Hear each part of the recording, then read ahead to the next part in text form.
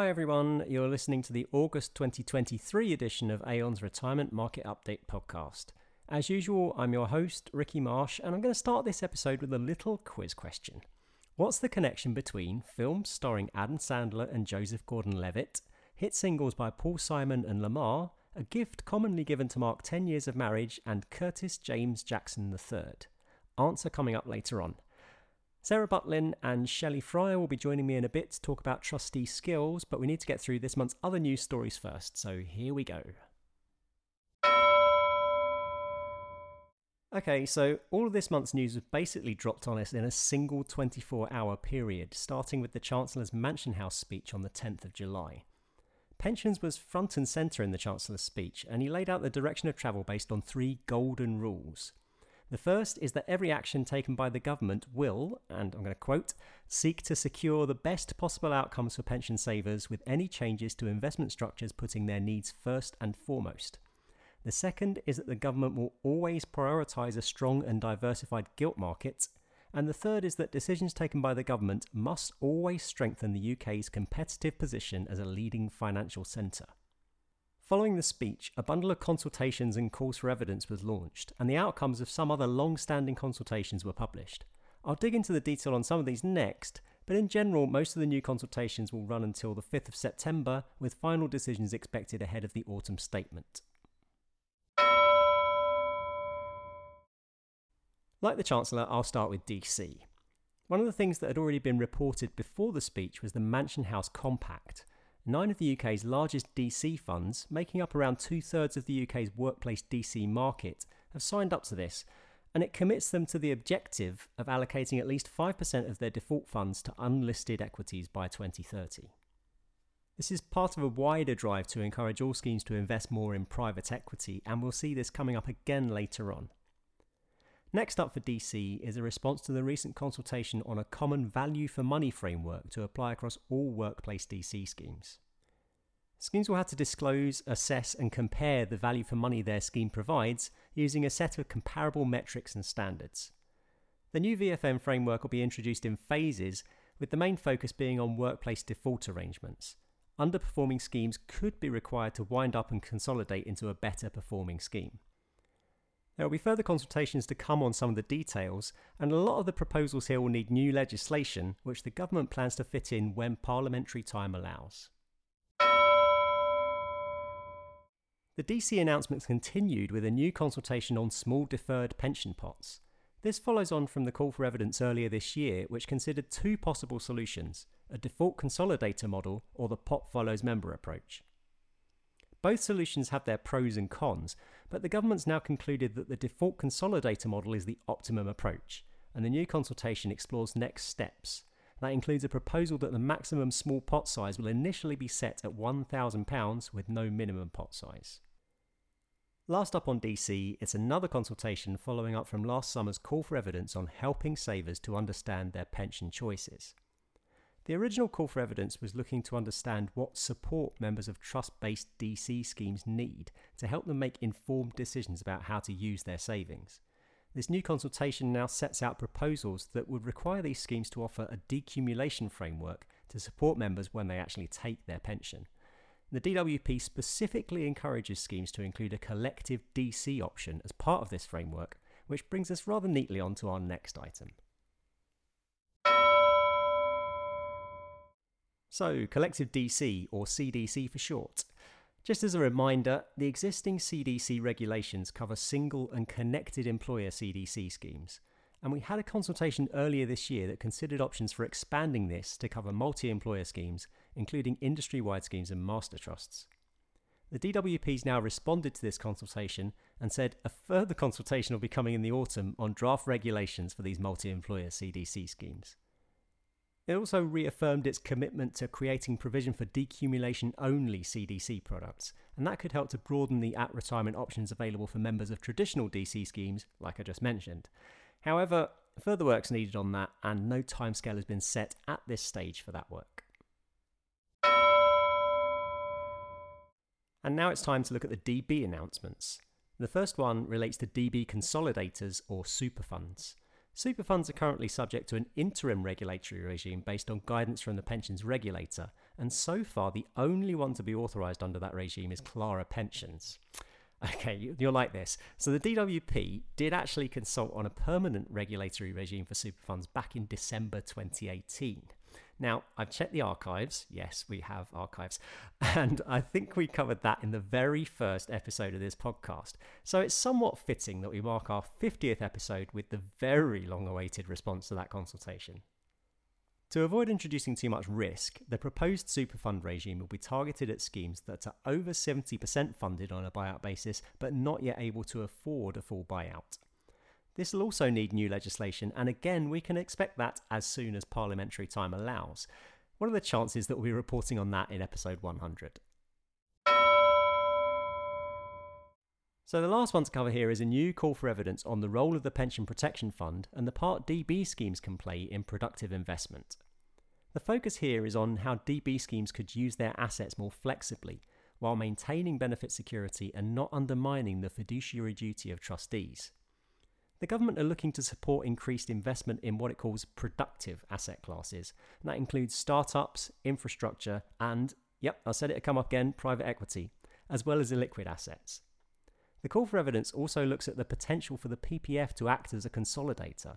The PPF did welcome this, although they stressed that their focus remains on delivering on their existing role for their current members and levy payers. As I said earlier, most of the new consultations announced in the Chancellor's speech are running until the 5th of September. Now, I'm aware that this has been a very high-level summary of the Mansion House reforms, but if you're interested in a deeper dive, I'd thoroughly recommend checking out a replay of our webinar on the topic. I'll include a link to that in the show notes. And if you'd like more information on this or any of this month's other news stories, I'll include contact details at the end. Right, so I've covered most of the Mansion House announcements and consultations, but the one I haven't really mentioned is the call for evidence on trustee skills. And that's because I've been saving it to discuss with today's guests, Sarah Butlin and Shelley Fryer. So Sarah and Shelley, before we get started, do you just want to do some quick intros? Yeah, sure. Hi, I'm Sarah.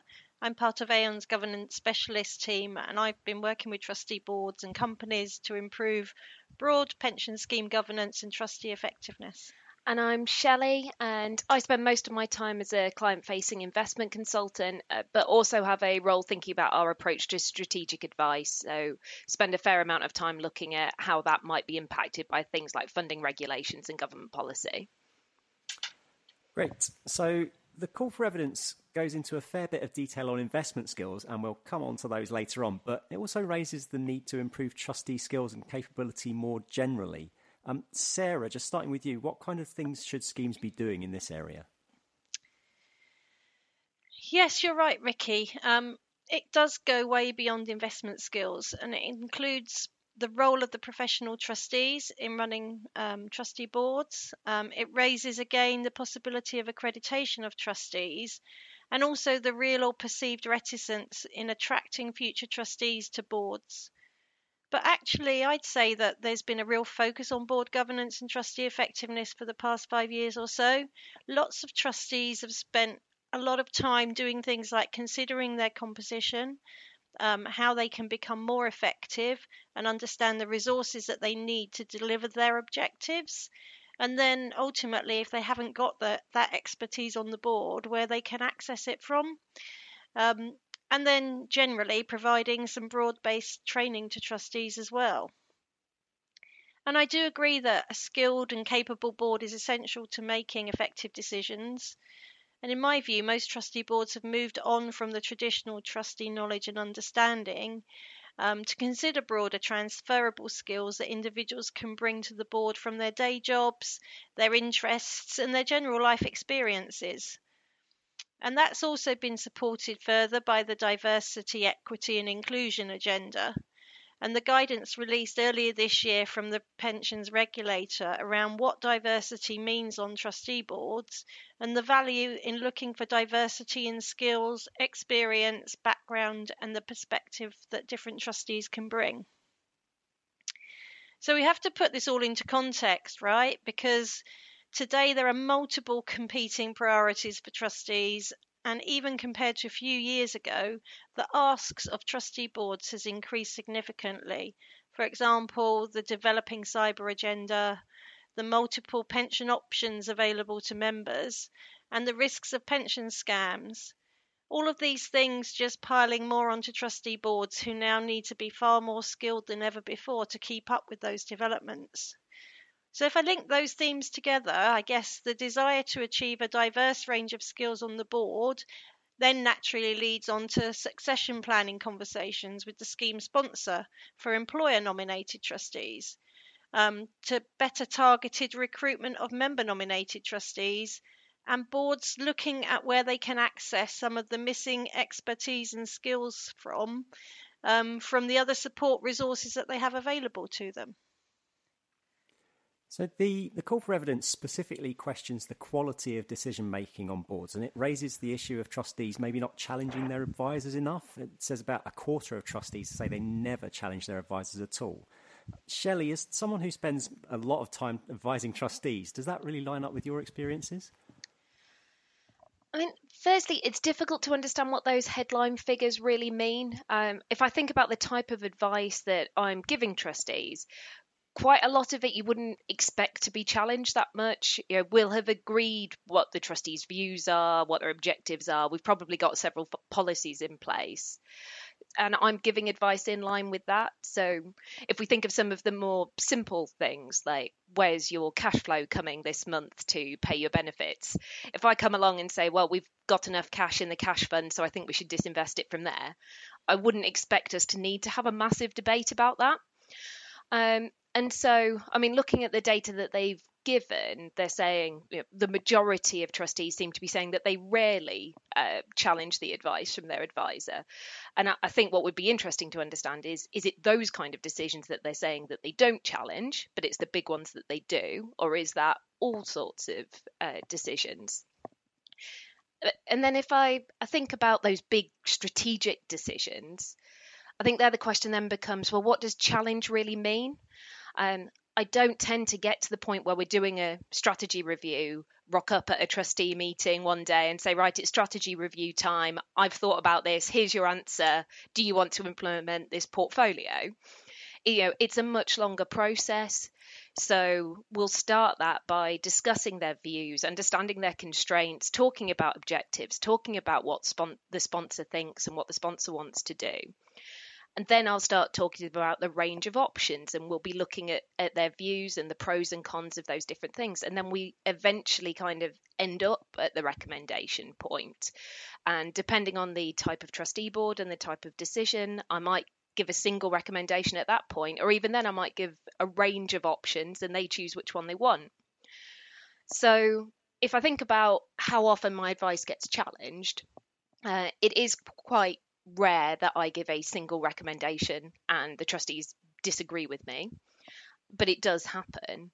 But I think even without that, though it hasn't been given as a challenge, that doesn't mean that trustees' views haven't been represented in the advice that I've given them. And so I think you can't take just from those headline figures about the amount of challenge there is that it's just the advisors pushing their own opinions onto a trustee board. Yeah, and I think I actually agree with most of that on the actuarial side as well, to be fair. So the call for evidence also suggests that boards with professional trustees on them would make better decisions and maybe challenge their advisors more. Sarah, would you really agree with that assessment? So thing is, I guess I start from the premise that a trustee is not expected to be an expert, and it's the collective knowledge and skills on the board that makes them successful. So in my experience, professional trustees do tend to add great value when they're on a board, but that doesn't mean to say that a board can't make effective decisions without them in all situations. And because equally, employer and member trustees bring insight into the scheme sponsor and have a better understanding of their members. So for me, it's about making sure that boards have the right balance and the advice and support that they need to make the right decisions. And it is fair to say that without professional trustees, some boards can feel that they aren't able to challenge their expert advisors. So a few years ago, Aon published a document that was made freely available to all pension schemes, and it's called 10 Questions to Challenge Advisors.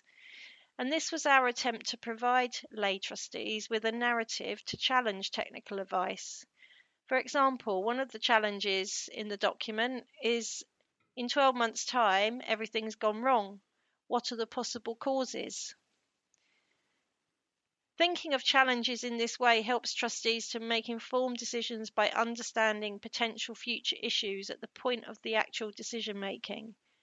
And the advisors themselves have a role here as well in discussing their advice and helping the trustees understand what led to the recommendation and what else was considered.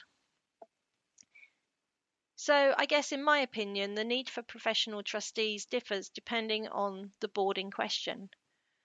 However, if I do pick up the piece around achieving good outcomes, this does come back to good decision making. Focusing on investment decisions in particular, in 2019, we did some research with Behave London and Leeds University to research behavioural biases in trustee decision making. And as a result, we created a checklist to help with investment decision making specifically. When I talk to trustee boards about effectiveness, with my clients particularly, we do look at practical examples and we use the checklist to demonstrate the impact on their decision making. This checklist is actually freely available on our website along with the other materials which also support trustee boards. So in summary, I think that boards can make good decisions without a professional trustee, but depending on the makeup of the board, it can be very beneficial to add a professional trustee into the mix. Yeah, and the government seemed keen to actually go further than that, and there are questions in the call for evidence about having a professional trustee on every board. Do you think that's where we'll end up? So it's an interesting conundrum, I think. There's been a drive to professionalise trustee boards for a few years now. And in my experience, more trustee boards have a professional trustee now than probably 5 years ago. Aon recently carried out a survey of 150 plus of its trustee board clients with schemes ranging in size from less than 100 million to multi-billion pounds. And the real results of it were that approximately 57% of them had a professional trustee on their board.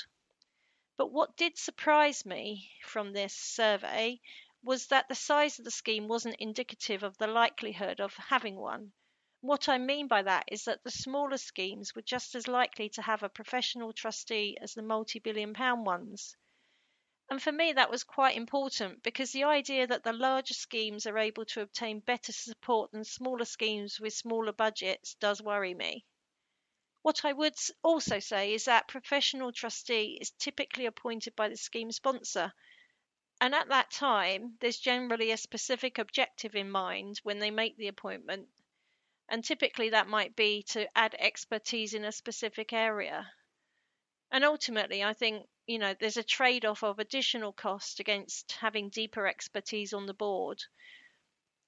And particularly where the employer-nominated trustees are challenged to find the time to fulfil all of the demands of the role of the trustee, that's where I think professional trustees can help to fill that gap. And then I guess the other point that we need to talk about is the capacity, which is called out in the consultation.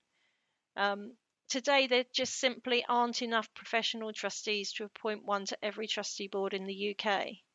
So this leads me to think that upskilling trustee boards by focusing on skills, diversity of perspective, and not just traditional trustee knowledge and understanding, and being able to access expertise from advisors and other scheme resources is an obvious fix for trustee boards, at least in the short term.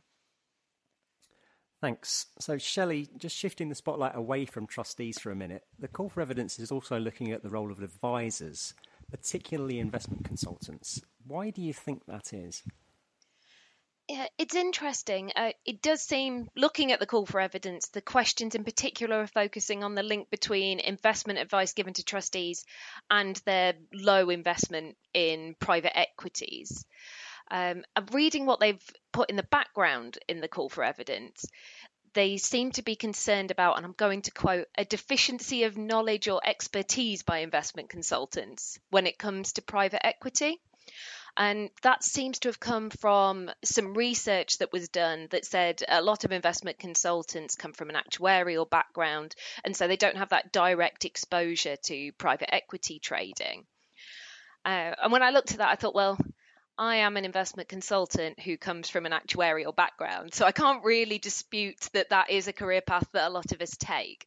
But I think it misses the point that the advice that we give isn't about our individual experience. I mean, no one person has experience of the wide range of aspects that we need to advise trustees on. And so we're drawing from expertise throughout the wider firm. If I come to a trustee meeting and I'm talking about asset allocation advice, that view isn't based on what I read in the newspapers that morning.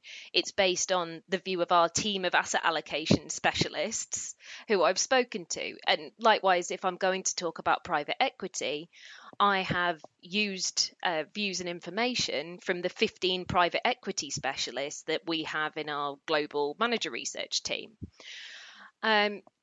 So I think they do need to be taking that into account when they think about it. I mean, I know I can only speak from an Aon perspective, and I know potentially because we're global, we maybe have more focus on that because we have a global base of clients. UK schemes generally haven't been investing that much in private equity recently. That's not necessarily true across the board, and so it's still quite an active area for us.